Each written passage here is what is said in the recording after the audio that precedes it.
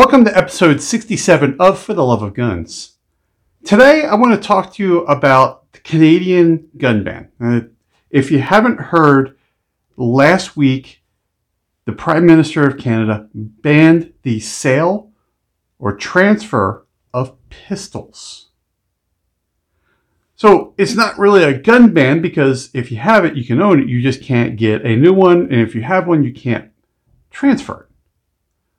Well, what happens when, let's just say you die? Who gets that gun? It can't be transferred. So therefore, it obviously must become property of the state. Now, I don't really care about Canadian gun laws. I mean, it's their country. They can do whatever they want. What I care about is that we have brothers and sisters in the shooting world in Canada. And now their rights are being infringed on, but their rights were not defined. Our rights are. Our rights are defined in our Bill of Rights and our Constitution. And we have the Second Amendment. Canada doesn't have that. So basically they can do whatever the hell they want on gun laws. Now, thinking about this, in the United States, could it happen here? It's been tried. I mean, people are trying to ban stuff all the time. But what this really kind of reminds me of is almost like the NFA. Now, if you're in the US, the NFA stands for National Firearms Act. If you're in Australia, it means something completely different, but it's kind of the same. Now, the reason why this kind of reminds me of the NFA, it kind of reminds me of it, but on steroids. So in 1934, when the NFA was passed, they were trying to curb violence. Violence with machine guns. You could buy a machine gun before 1934. Well, you could buy it all the way up into the 80s. You can still buy them now. They just have to be made before a certain date. But you had this $200 tax stamp. Now you might be thinking, $200, what's $200? I mean, yeah, it's an annoyance, but what's $200? Well, in 1934, $200 in today's money is over $4,000. The idea of the NFA was to make it so expensive that you couldn't buy a gun. Think about that. Could you afford $4,000 today just to buy a gun? Now, it reminds me of the NFA because, again, like I said, they were trying to curb violence. Earlier, Canadian country, they banned what's so-called assault weapons. Military-grade assault weapons. It's so funny how different countries picked up on the exact same wording to curb violence. Well, it didn't curb their violence, so obviously they've got to do something more. They couldn't get a law passed through their parliament, so now they have an edict coming down from the Prime Minister. Could that happen here in the United States? It's a lot tougher because of the Second Amendment.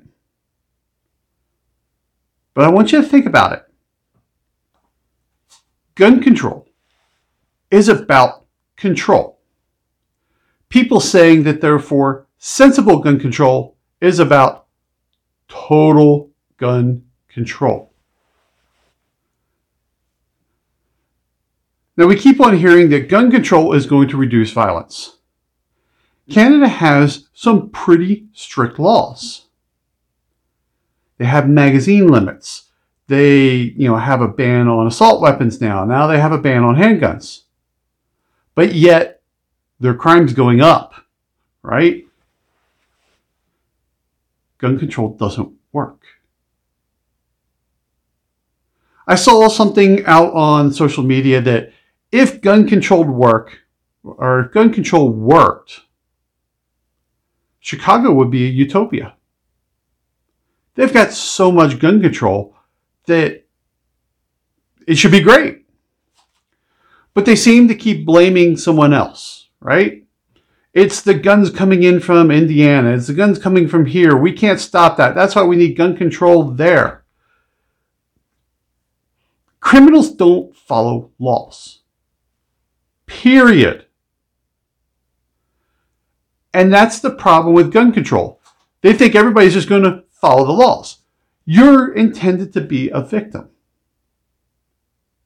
Because you can't fight back. But yet, criminals don't care, right?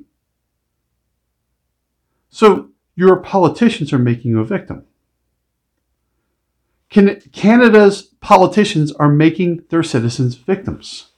And that's why I care.